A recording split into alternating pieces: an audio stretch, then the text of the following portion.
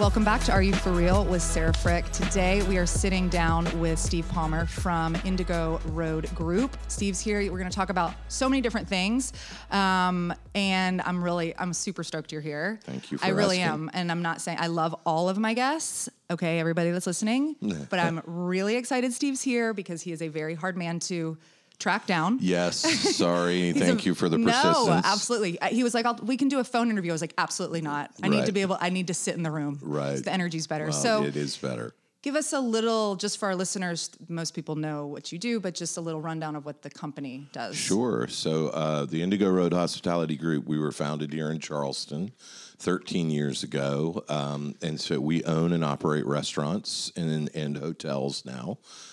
In the Southeast, Nashville, Charleston, Raleigh, Charlotte, Highlands. And we have 25 restaurants and 3 hotels with a lot more coming. Wow. But Charleston's home, it always has been. I came here to go to college in 89 and started waiting tables immediately. And 35 years later, I'm still here. Yeah. So, yeah, Charleston's home, but we are hospitalitarians. And you guys travel a ton, though. We travel. I'm on the road almost every week. And yeah, because so sort of, we all have like our mission quest or our why, as Simon Sinek talks about. So how do you grow a small company with a beautiful culture to a large company with a beautiful culture? And can you do that? And so this is still very important. So I still feel like I need to go to every single restaurant and look people in the eye and say, I appreciate you. And especially right now, because of the staffing situation, it's very hard. And we define, Maya Angelou said it best, right? People will forget what you said. Mm-hmm. They'll forget what you did, but they'll never forget how you made them feel. And we think that's literally the definition of hospitality, how we make people feel, right? And so that certainly applies to our employees first. Because we know that if employees love their jobs, then guests are naturally going to have a better time. It's so true. Right? Yes. And so, yeah, we're by far perfect and we stumble, but we work really, really hard on our culture of this idea of taking care of each other. And I think, I've talked to so many people on this podcast too, just because we're in a growing phase and kind of what you said, it's like, first of all, what we do, it's a little trickier because it's not as scalable. Like we don't have a menu, right? We have like people. We have people. And I'm like, there's only one me, there's only one Carter, there's only one Jillian, there's only one KP. Like and that's, how do we take this culture and like, because it's a feeling, it's an experience, it's a community. Mm-hmm. So, how do you like I was talking to my buddy, Aaron Siegel, that owns Home Team. And I was like, love Aaron. Good guy. Love Aaron. Such a good dude. And I was like, so we're thinking about going to Tennessee. Like, what's your advice? And he's like, here's my advice. He's like, if you want to make more money and share the culture, great. He said, but you're going to do less of what you love or the same of what you love, which is teaching, and more policy. And I'm like, I'm not a details person. Me neither. So that scares me. Me neither. I'm the broad picture guy, right? Yeah. This is how I want it to look. Okay, y'all go. That's why I have Carter. God bless Carter. She's amazing. Right. But like, what is, just for me or anyone listening, like how, like, cause you guys are big. Yeah, we have 1,400 employees now. Jeez, it's amazing. We did, we've made a lot of mistakes, right? As any entrepreneur, we're going to make mistakes. First off, you have to realize that and be gentle with yourself. And because those of us that the brain never stops and we're always pushing for whatever, pushing for a nonprofit, not necessarily money oriented, but just pushing. Several times a year, we do leadership conferences where we get everybody in the room and we decide on how we're going to grow or how we're going to run our restaurants and hotels together. Mm-hmm. Collaborative spirit, which is one of our emotional qualities, which I'll get to in a sec. Being collaborative is just natural to me. Mm-hmm. Like, I want everybody in the room. I'm not very dictatorial. I mean, yes, I am the leader, and ultimately I sign on the debt at the bank and I sign the leases, and it's scary. Right. And, but when we were at about 4 restaurants, to be honest, because of my addiction, old negative tapes, I wasn't even sure it was going to last, like imposter syndrome, mm-hmm. big time. Like, I was like, this is all going to blow up any day. Yeah. I don't deserve this. Right. But I got everybody in a room and I was like, okay, this is working. We had opened the Macintosh and Indaco and all the things on King Street. And I was like, why do y'all think this is working? Yeah. And What's happening, guys? Like, tell me. Yeah. And over the course of 2 days, what we got to, sorry, long-winded answer to please, your question. talk. What we got to was it's our people that make us. So then what is it about our people? And what we realized is that it was emotional qualities, not technical skill, that made our restaurants work. And so then we said, okay, so what are those? Self-awareness, right? What kind of energy are you bringing to work every day?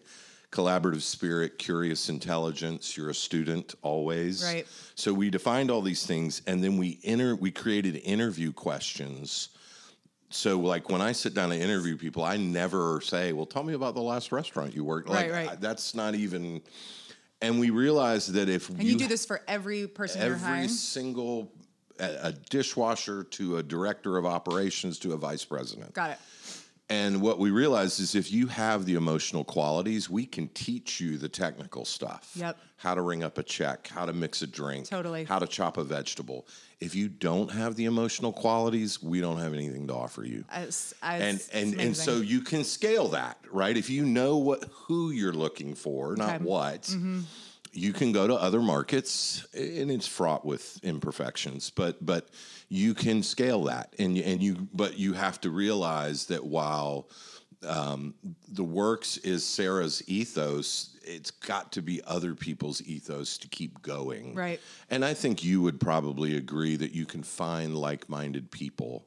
Yes. That want to share this vision with you. Totally. And that's what we're doing. That's sort of the grand experiment, right? And I can show you 25 P&Ls, and our most profitable restaurants have the best culture, have the most people with the emotional qualities. When we make a bad hire, sales go down. More importantly, experience goes down.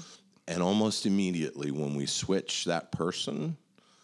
Indaco right here, we made an executive chef change, and I would have told you that restaurant was maxed in terms of what it could do. This was about a year and a half ago.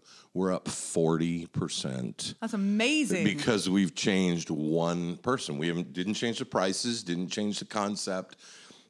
This person brought different energy, and suddenly everything moved. And so...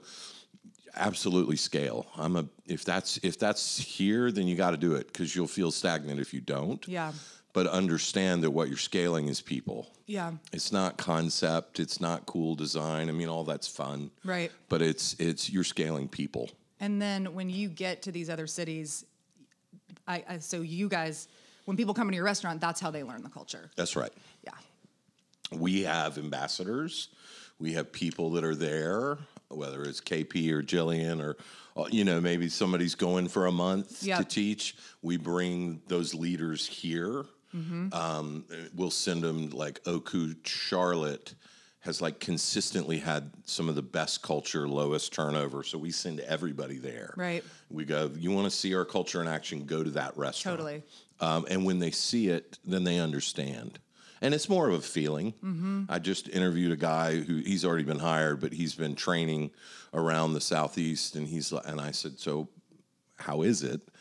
And he's like, you're exactly who you say you are, which is the fear, right? When you lay down, when you grow, that like you've cheapened your brand, you've cheapened the integrity. I feel like you're inside my head. Yeah. And you can see in a lot of ways I'm a conflicted soul, right? Because I've like grown this big thing. But corporate's a dirty word. I refuse. My line is, we are a mom and pop doing big things. Yeah, I like that. Where the rest of my team's like, no, Steve, we're a big company. Yeah. I'm like, no, we're not. Yeah. But yeah, I get excited about that because I think I never worked in a restaurant group. When I was coming up, it was like, and there are our industry's changed, right? There's a lot more people with multiple restaurants than there used to be. But I never worked in a big organization, so this is all new. And I remind everybody, I've never done this before either. Grown to 25, that'll be 30 by the end of next year. It's wild. Yeah. Scary. Yes. Scary, but so exciting. Yeah. I mean, and I think I've said this to my team before. It's like, I can teach, like you were saying, technique, or I can teach anyone Of course to you teach. can. I can teach Yeah. anyone to teach, but what we have to do together is like, how are we dynamic? How are we like connecting with people? How are we sharing like the heart work and making it relative, like, and I have some amazing younger women that work for me that are half my age, and I'm like, they're like, well, how do I connect to people that are, your age? I'm like, you don't need to try it. You're not a 40-year-old woman with 3 children. Right. So you speak to what you speak to, and your people are going to find you. That's right. And I always say, like, if somebody rolls their mat up in your room and they don't come back, that's okay. Like, it wasn't for them, and someone else is going to have a space now to unroll their mat. That's right. And I don't want you to try to cater to people. I mean, don't be a jerk. Right. But, I think that we have to just be consistent, and that really pays off. We're doing a pop-up in Denver this summer. Carter, Meggie, and I are going. And it's like the first time we've done something outside of North or South Carolina. And I'm like super excited. Yeah. But this conversation has been very helpful. So thank you. Oh, you're welcome. Listen, I love Denver, and I'm having fantasy. Oku in Denver is like I love the West. We go out for the next couple months. It'll be like Montana, Jackson Hole. Like, I just love the West. Yeah. So good for you. Yes. It's, yeah, you have to, and to your point about like just being authentic, and those will come and those people will leave. We just had a guy come in from another big group, not a local group, and they were much more like 40 restaurants, but just 2 concepts. Mm-hmm. So it was much more like, we run all 20 of them this way, and we run all 20 of them that. And he came in and was so just like looked around and was like, you don't have these systems in place. What's wrong with you? Mm-hmm. And I finally just said, listen, I never said that this was the only way you could run around. I just said, this is our way. Yeah. We give people autonomy to be who they are, to run the restaurant the way they feel. But to your point, and he left, and it was fine. But totally. We didn't need to bend to where he was, mm-hmm. and we weren't the right fit for him, right? It's like, there doesn't need to be a bad guy, but when you're coming from that real knowing of who you are, which we've spent 13 years of, we have values on the wall. Yep. And I used to think, oh, this is kind of cheesy and corporate, and I don't anymore. Like, be humble, be transparent. And these are things that we can point to. Yep. So doing that work allows you to grow. Totally. We're working with Gabby right now. Oh, cool. From Wine and Food. Yep, of course. And to do a lot of that stuff, because when I opened this studio, I'd come from my other studio, and I knew what I wanted, but I didn't. I was like, just do what I'm doing, everybody. Right? Let's just all do what I'm doing. Right. And as we're growing, I'm seeing, this. We need to exactly what you're saying about hiring, because Jillian, who's a mutual friend of ours, and I were talking about it, and she's like, because you can point to it. And when things aren't working, it's like, hey, this isn't working. I'm not an asshole. This isn't working.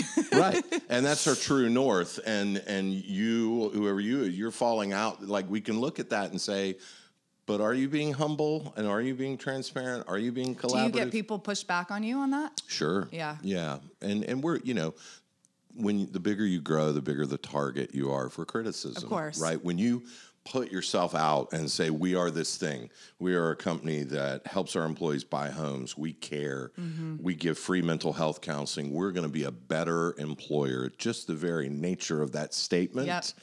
People can tear it apart. Totally. And the bigger you grow. And in my world, independent restaurants, there's a point at which big is bad, right? So there's people that would look at our group and go, that I don't want to work for a group. Right. So when you make all those statements, you have to be ready to be criticized. But you said it, your people will find you. Totally. And there's this great quote by Hope Solo. She was a female soccer player, and she said, if everyone likes what you're doing, you're not doing it right. That's right. And it's like, you got to like push it a little bit. You do. And we get pushed back a lot. And sometimes my girls are like, I was just trying to teach a class and speak from my heart. And I'm like, that's okay. That's okay. That's okay. That is okay. Like, keep speaking from your heart. Right. Okay, this is amazing. I feel like I've learned a lot. I just took a college course, so thank you. Okay, good. And always willing to share my mistakes with anyone. Yeah, but that's how you learn, don't you feel? That's how you grow, yeah. So you wrote this beautiful book that I told you I listened to. It's called Say Grace, and it's all about your story. Yeah. Which I told, Steve and I are new friends. He doesn't know this, but I'm gonna be texting him a lot after this. So. Oh, good, good. But I mean, as I'm reading it, I was just like, I'm in my car, I'm crying because I'm better at like when I'm schlepping my kids around after they go somewhere, I can like sit in my car and just, it's my time.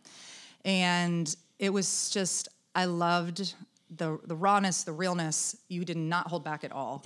And before we dive into it, I know some of our listeners have probably listened to it. And if you haven't listened to it, absolutely listen to it or go buy the book. Before you started writing this, were you nervous? Yes. There is, center to the story is a very, family of origin, a lot of trauma around my relationship with my mother. My father died when I was 10, but my mother is 85. And, there's tough stuff in there about our relationship. And like I had to go to her and say, look, I'm going to write this book. I've been asked to write it. The money is going to Ben's Friends, our nonprofit. I think it's important. But I also want you to know that I know that this is my story. You may have a different story if you want to go write a book about your story. But because it's tough, and we still don't have. I mean, our relationship is very fractured. I'm 52. She's 85. There's been some healing, but there are gaps, from me being homeless as a child and being abandoned and really for almost a decade. You can't ever get that back. You can't. You can forgive, and there's been lots of that, lots of workshops, and lots of work. But there's you can't get back time, and so she's sort of at the end of her life with a lot of regrets, and I can't make that better for her because. It was very hard. I was talking about things that happened 40 years ago. Did that bring up a lot for you emotionally? I know you've done a lot of work. I have, and yet it did, and I can't. I'm not going to say it was this big cathartic. Because I had done a lot of work. It was just revisiting a lot of, I would call my sister and say, hey, I remember this way. Because I wanted to be as accurate. Emotional trauma sometimes colors the lines of reality. So it was a process of writing and then calling my sister and saying, this is how I remember this. Do you remember this? The good news was, and it wasn't about me being right, but I was remembering everything correctly. Right. And so, it was really a hard, I know a lot of people are like, this was so healing for me. And really good. I'm glad you're feeling good. It was not healing. I was ready for it to be done. Yeah. When it was over. And then to put it out in the world was strange. And then it went to #1 on Amazon, and that was even weird. You're writing about the darkest of the dark, and it wasn't about how many copies the book sold, but it reached people. I mean, I have gotten a mother of a war vet who is addicted to heroin, who is suicidal. People from across the country reaching out saying, what do I do? Because Say Grace is, I'm a recovering alcoholic and addict, just to clarify what we're talking about. Yes. Addiction wins more than it doesn't. It's like what the latest number is, 2 out of 10 people actually get sober. Wow. So addiction wins. Yeah. I mean, it's terrible. We're dealing with a situation today at work, great human, bad disease. So it was very, I don't know that I would write another book, and I even in the book say, I am not an author. This is it, one and done. But how it has affected people, I get emotional. I can't talk about it without getting emotional.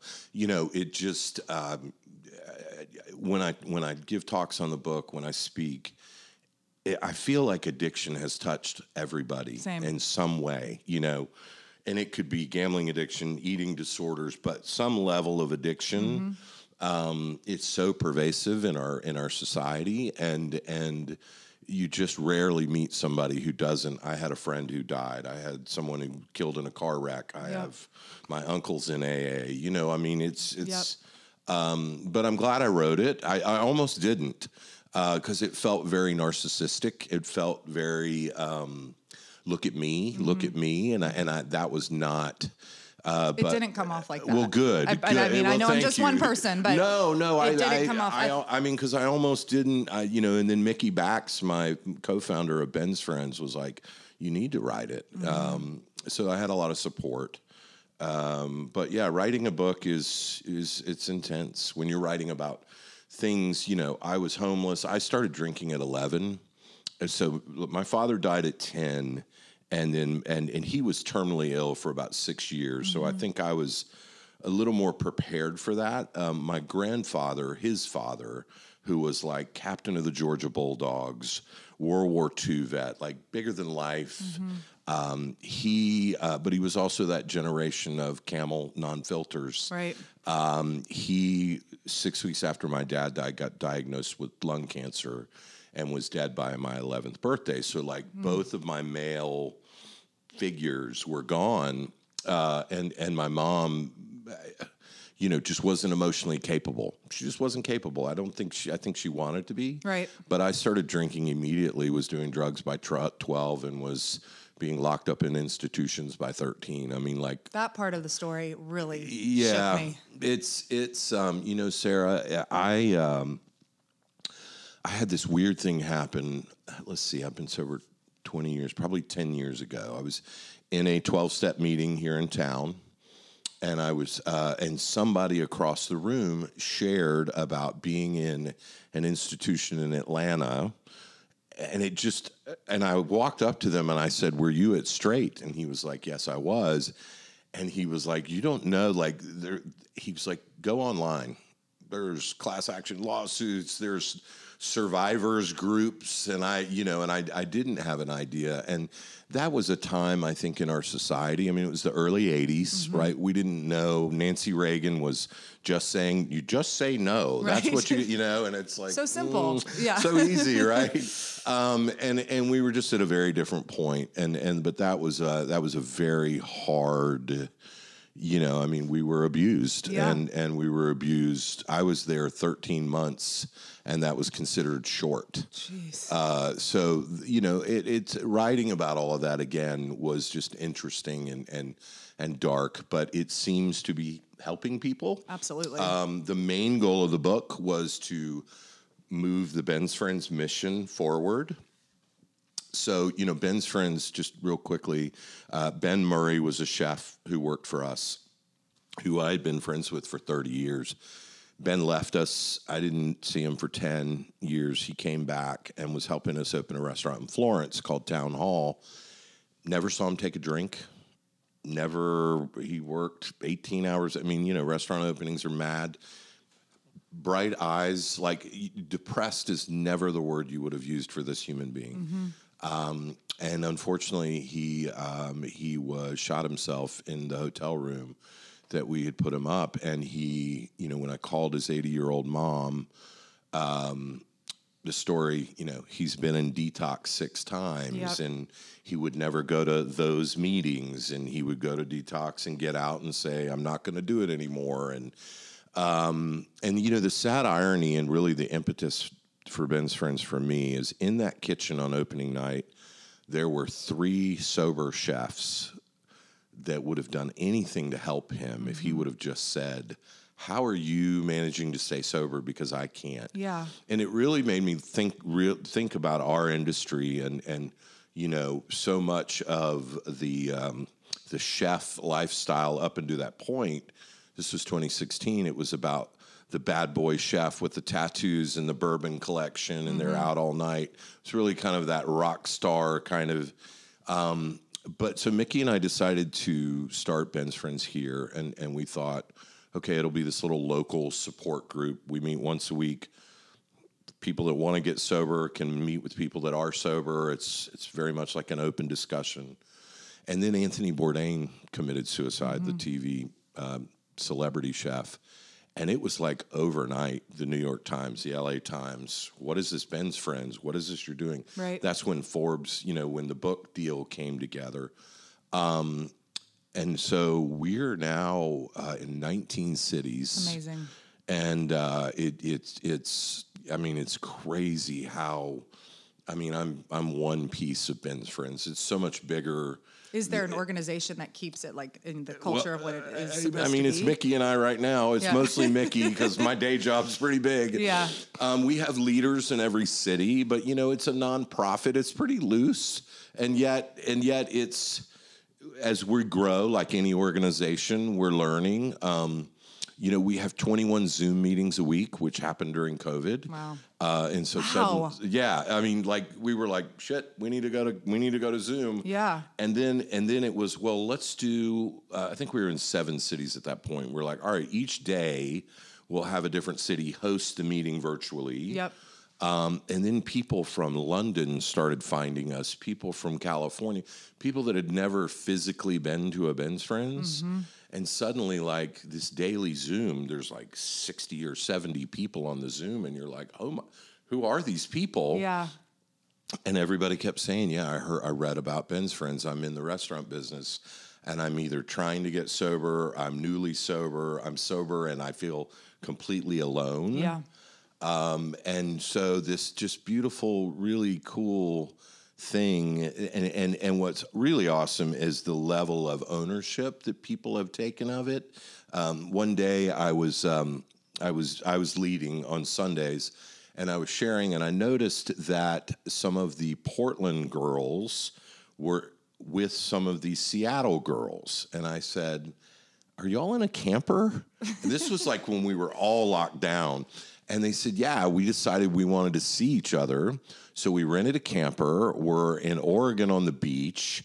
And we've started the Ben's Friends Femmes. Oh, I love So it's it. the girl group within Ben's Friends. So now they have women's meetings. Yep. They have women's meetings online. And so all of this, right, came from somebody committing suicide. And Right. I talk about that a lot when people are in darkness. Like, everything that I have in my life, like everything, is because I became an addict. And that is like, it's kind of counterintuitive. Like, why would you choose? But I think on a soul level, like, had I never seen the dark, I wouldn't have sought the light. Yeah. And So true. when you can just think about that in a most basic form, I mean, obviously I would never say, hey, Sarah, I hope you're homeless. I hope your dad Right. dies. I hope you Totally. overdose. I hope you stick needles in your arms. But when you come through that, perspective is a beautiful thing. It And so is. I think about Ben a lot. And I, occasionally his family's in Atlanta. I'll run into, I was at a charity event speaking, and his brother-in-law came. I'd never met him. And we just instantly started crying. Yeah. And his family has been really amazing, just like, because obviously his picture, and we're sort of like, you guys, we want them to feel good about Right. what we're doing. And they have been so supportive. And so to see, it's thousands now. And to see somebody on their first day, dark circles, just dark, Yeah. hopeless, to see them a year later with a light in their eyes and like hope. There's no amount of restaurants I'm ever going to open, and I love my day job, but there's nothing that touches that sense of purpose. Yep. And I've been talking about purpose a lot because it's different than ambition. Ambition is awesome, and I have lots of it. Purpose is something more noble than that, I think, because ambition is self-seeking on some level, and that's Right. okay. Yep. Purpose usually is an act of service. When you're doing something that's purposeful, not always, but with Ben's Friends, I just like, that's my purpose. Yep. It's my passion. Indigo Road is my passion, but finding a purpose, it's changed my life in ways that it's hard to articulate. But so I feel like I went way off on that. Okay. This is fascinating. I'm like, holy crap, like, where who did has I the go? popcorn? So yeah, I wrote a book. It's called Say Grace. The name of and then it's How the Restaurant Industry Saved My Life, because I with the Me Too movement, with the social unrest, there's been a lot of negative energy towards the restaurant industry over the last 4 to 5 years. Some of it necessary and needed, and things need to be addressed that have been. But I feel sometimes in this clickbait culture, sometimes I'm just like, y'all, I really love the industry. Yeah. I mean, it literally was the place when I was addicted to drugs where they took me in. Gates said, if you show up and you work hard and you learn and you're part of this, you're welcome here. Right. And that's what I always say about our business. Like, it doesn't matter if you had money, don't have money, sexual or orientation, identification, none of that, college degree, it doesn't matter. Yep. A restaurant is a place where if you'll work hard and be a part of the team, you're going to be welcome. Totally. And that, to me, so when I say the restaurant business saved my life, I mean, it did. And I was homeless before I found this place that has loved me when I couldn't love myself, right? And people in our business have loved me. Mm-hmm. So I think one of the great things that I love about Ben's Friends is I feel like I say this all the time, we're not anti-alcohol. My wife drinks. Mm-hmm. Most of my friends drink. Mm-hmm. We're pro-choice. And given the current situation, I want to make sure. Me too. Me too. So is Lindsay. Yeah. Pro-choice in so many ways. But that, like, you can work in our business and not drink. Right. Like, it's not a prerequisite. Mm-hmm. You don't have to. And not only can you work in it, you can thrive. Sometimes our employees, like, I'll say things like, if I hadn't gotten sober, there wouldn't be an Indigo Road. Yeah. Today's episode is brought to you by Plastic Surgery of the Carolinas. Say hello to the SkinPen microneedling device. This non-surgical solution is highly popular for reducing signs of aging, enlarged pores, uneven skin tone and texture, and diminishing acne scars. The SkinPen creates tiny micro-injuries that stimulates the body's natural healing process, promoting the production of collagen and elastin. In addition, your very own platelet-rich plasma, or otherwise known as PRP, is infused and applied to the skin. PRP contains high concentration of platelets, stem cells, and growth factors, and penetrates your skin through the tiny channels the microneedles create. The PRP supercharges the benefits from microneedling and addresses under-eye puffiness and dark circles to give you a more youthful, well-rested appearance with little to no downtime. Plastic Surgery of the Carolinas is a premier plastic surgeon's office and med spa located on Long Point Road in Mount Pleasant. Achieve more youthful skin that looks and feels healthier by getting a SkinPen with PRP treatment today. While they are offering a limited time only treatment pricing for just $350, that's 50% off. To schedule or inquire about this promotion, please call their office at 843-881-3881 and always mention the works. And you can see, and I'm like, no, this like physical space would not exist if I hadn't made that choice. I just, when we walk out of here, I'll show you the studio. We have this huge sign up that says Grace, because I always say because of grace. Like, right. I have never in my life felt losing a child is just so painful. And, I had lost my mom and we had a great relationship, and it threw me into a place that I didn't understand, and I'd never felt depression like that. And it felt like dangerous almost. Right. And I couldn't negotiate it in my own head. And as someone who's usually, I can go do things, I can sweat, I can be with friends, I can pray, I can do all these things. And it was just, it would just drop me into a place I'd never known before. Right.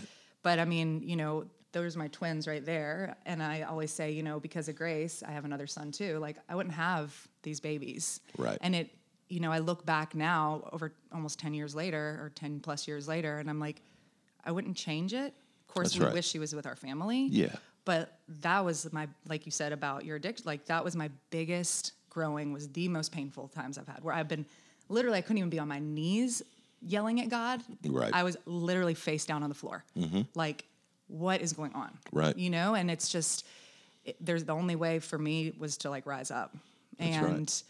Like, and that's why I share her story so much too, because it's kind of like, I always, like, my ministry in a sense is like, there's so many women that have loss, then after that we do a shit ton of fertility. And that was like, I remember when I first started doing fertility, people would be like, I'm doing IVF. And I'm like, why the fuck are we whispering? Right? Like, do you know, there's so many people doing this too, right? Like, we got to talk about this That's stuff. right. That's because, right. you know, there's this amazing author, do you know Laura McEwen? I love her. And she says, one of the things she said in one of her books is like, you know, shame dies when it's shared in a safe space. That's right. And that's really what we've tried to make this space. You know, you get people of all different things coming in talking about all these different things, and people leave and they're like, oh man, I'm not alone. That's right. You're not alone. That's right. You know, and I think that's I think that's one of the most beautiful gifts you can give someone is first listening to them, allowing them to feel heard, but knowing that you're not alone. You know, the loneliness that I felt from my abandonment and being on the street and being addicted and it is it was only a faith in a higher power that like I literally believed, okay, there's somebody here with me. Totally. And I've always known that, and I feel sad when people don't know that. But I think one of the most beautiful gifts you can give people is a sense of connection. You know, and so much of our shame, right? I mean, addiction is a very shameful thing. But it's so powerful when we bring it out into the light. A little bit uncomfortable, a lot vulnerable. Like I did a TEDx talk here in Charleston. I had never admitted that I was an IV drug user. So I don't know why I thought that on a stage in front of 1,000 people being filmed, here it is. I have an audience, this thing on. Yeah, and I did. And I literally, I'll never forget that day. I walked off to the side of the stage, out the side stage door, and I sat against the wall and just started bawling. And but to be able to take those things out into the light and know that it's okay, it doesn't mean it's not scary. It doesn't mean you're still. It's powerful. It is. It really is. I like to call those vulnerability hangovers. I live with one every day. If anybody would like to work at the works, go ahead and just know that's going to happen. But I actually was riding in Chan's class yesterday, and Kyle was in there, I think, and y'all are friends. Oh, yeah. And I think it must have been his 7-year anniversary, yeah, and she called him out in the whole room without even knowing him. Like, she didn't say she just said 7 years, you know, and like, I think some people got it, and the whole room's going fucking nuts, just like celebrating this dude at like 7:15 in the morning. I love that. Because I don't know, and maybe I live in a bubble sometimes. I'm sure I live, you know, with people that are very aware and conscious and like wanting to do this work, but you know, you step in those rooms and they don't know everything. And if people feel that energy, they want to do better, right? As I do better, other people do better. As I heal, you heal, you know? Totally. So I don't know. I love what you're doing. Well, thank you. Thank you. I don't know why I got the gift. You know,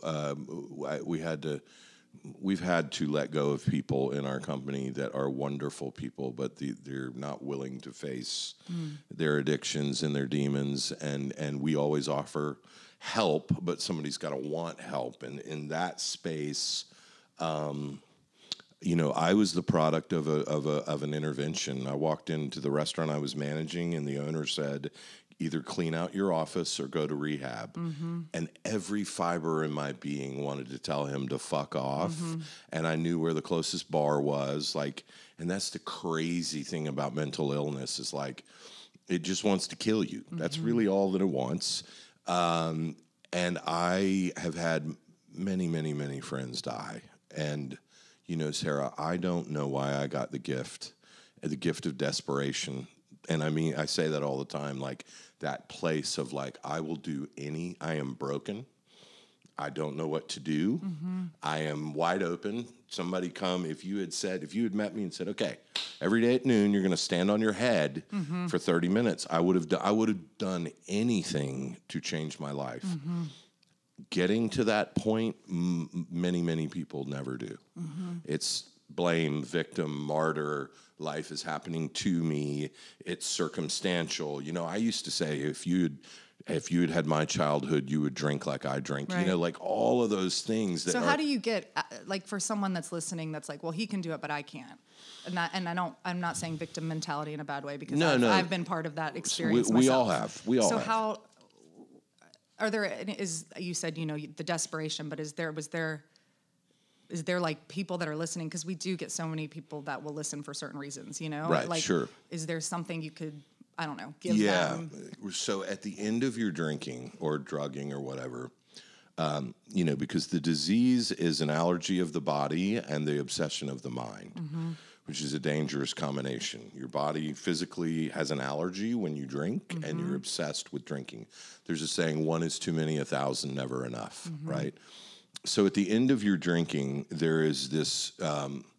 There's a saying. It's called incomprehensible demoralization, where you have you will identify. Everybody will.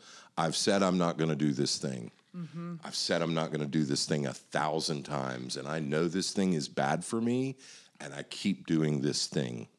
So addiction in that moment will tell you all of the reasons why you should keep drinking, right? I'll use my example. How am I going to be in the restaurant business? This was 20 years ago. We weren't talking about mental health 20 years ago. How am I going to do this? How am I going to date? Who am I going to hang out with? Nobody's going to want to. Everything we do revolves. So that fear-based thinking and everything you want out of life is on the other side of that fear. And all I would say to people is like, step through the freaking, I can remember getting out. I came home from rehab and literally that night was managing the restaurant again, freaked out of my mind.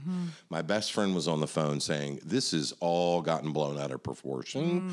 You're not an alcoholic, because he was my best drinking buddy. Right, so right, the right. mirror was, yeah. and he didn't want to look in the mirror, and so I was in this moment, and all I knew was that I didn't want to feel the way I had felt anymore.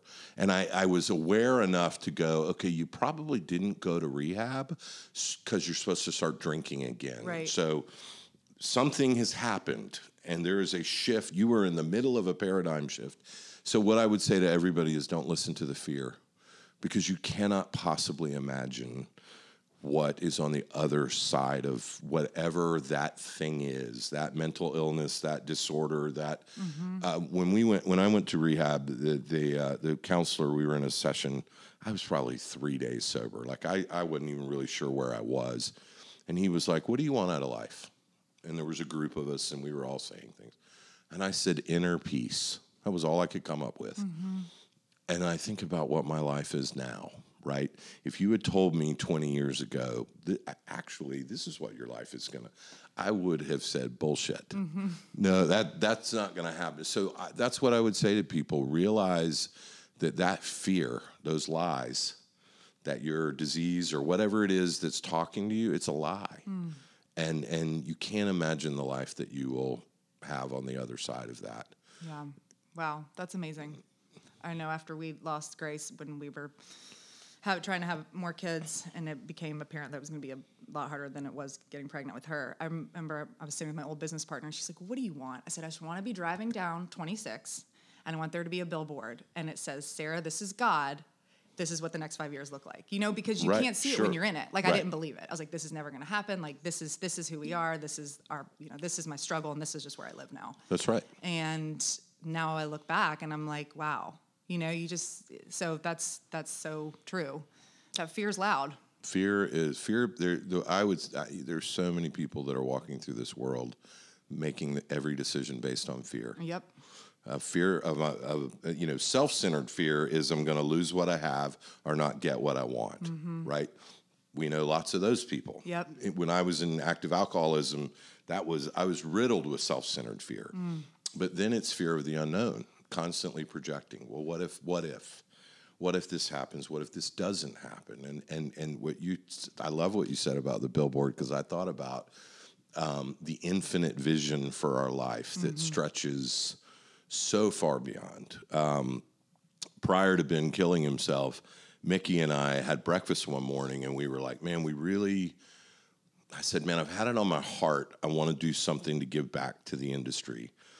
I don't know what that is, but I just keep feeling like we need to do something to send the message that this is possible. And then we had breakfast the next Saturday, and we're like, we're too busy. And then Ben committed suicide, Right. And I'm not saying like that I manifested a suicide. No, of course. But I was searching for a purpose. I couldn't have predicted all of that. Right. 10 years ago. I mean, this thing So I mean, life, there's so much more in store than we can actually see, Yep. right? I mean, but you have to believe it. I mean, manifesting is real. Yes. My wife, she's like, you say something and like 2 days later it happens. And I'm like, I'm no different than anybody else. Yep. I have a notebook. I had been laid off in 2009 because the world was ending. Yep. And I worked for a big hospitality company. And I was sitting under a waterfall in North Georgia in my journal. I was my manifest journal. And I wrote down that this is a true story, I want a company that is based in Charleston, South Carolina, that owns and operates hotels and restaurants throughout the Southeast. I shut the journal, and 15 minutes later, Michael Meyer, who's now been my partner for 13 years, called. It's incredible. So if you don't believe Yeah. it, like Yeah. I'm no different than anybody else, Yep. I literally wrote out everything that's happened over the last 10 years. I think too, I always say like when in flow, we flow, which is kind of oversimplifying it. But like when you're in the vein of your work or in the vein of whatever you're doing, and you're not convoluted by like what everyone else is doing. I mean, we're on a corner right now. There's 60 fitness people around us, you know, Right. and it's like I'm stoked for them. Right. And I went to this event last night, and I saw this woman who I used to come take class with me, but I haven't seen her in a while, and she came with me. She's like throwing all these excuses, like haven't been da-da-da-da. And I was like, listen. I said, listen. Listen, friend's name. I said, that's cool. I said, I really want to travel light. And like, I'm never going to lead my business with fear or jealousy because that's not going to help anybody. Right. And if you want to come back, we'd love to have you, Sure. but no worries. Right. And then she texted me this morning and she was like, I hope that really didn't come off wrong. And I was like, no, I really meant what I said. Like, I was just clear, you Right. know, we're good. We're We're good. good. I'm stoked for you. Like, do what you need to do. Right. So, that's awesome. Well, your story's so amazing. Oh, well, thank you. One last thing, and we could probably talk forever, but someone who is listening to this that isn't in the industry, Right. what's the first step possibly for them to, You they're know, thinking I can't, or the shame thing you speak about? yeah. Well, Ben's friends, you're always welcome. Okay. Right. Well, just because we're for the industry, we would never turn anybody away. You can go to bensfriendshope.com and log on to a meeting. You don't have to speak. You can just sit there and listen. You can come to a meeting. You are not alone. Wherever you are, there is somebody. Like the process of, I went the traditional 12-step community way. That process of there's a process where you write down all your fears, all your resentments, all your sex stuff, all of your stuff, and then you share it with another human being, and it is one of the most mortifying, terrifying things that you will ever do in your life, right? And then that person looks at you and says, I didn't hear anything I haven't heard before. And I'll never forget that day. They're called sponsors. It was like a spiritual mentor. And he said, I want you to go walk on Sullivan's Island and just go walk for a little while. And I was crying. I was looking out at the ocean. And it was the first time that I was talking to God. I talk out loud to God a lot, sometimes like in the car, and people kind of look at me weird. But I'm like, hey, God. So it's very much like a conversation as much versus a dogmatic. I mean, I pray. Yeah. Huge believer in prayer. But to me, it's like talking to my older brother. Right. Right. And so I was walking on Sullivan's and I was crying. But it was the first time that I felt like I am part of the human. I am part of, and not separate. And it was just going through that process. So that's what I always say to people is like, there is a world of people in the mental health recovery community that want nothing more than to help. Like it's part of the credo, right? Like once you give the gift, you have to give it away to keep it. Yep. So and that's very natural, especially if once you like, I have this gift that can be like, I'm not cured, I'm still an addict. Yep. So it's a daily thing. Part of that daily work is sharing with others. Yep. So there's people in the recovery community, men, women, all walks of life, that want nothing more than to help.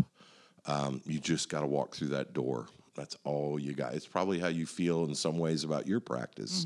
People just have to walk through that door. Yes. That's the biggest. Just give me 60 minutes. Yeah, Come on. Just come on. And that's probably the biggest step for them, right? Is that first step across the door. Right. It's the same way with recovery. Recovery is here. It's not easy, but man, it is. Life is so good. Yeah. You know. Yeah. I mean, I'm a stepdad. Yep. You know, How old's your stepdaughter? She'll be 12. We're in a month-long birthday celebration right now. I did that for my 40th. Yeah. I need to do that for some of my birthdays. She's 12. Never wanted to be a dad. Met my wife 5 years ago in July. Didn't want to be married. Had done that back in my active addiction days. And like I always say, if you want to make God laugh, make a plan. Oh, absolutely.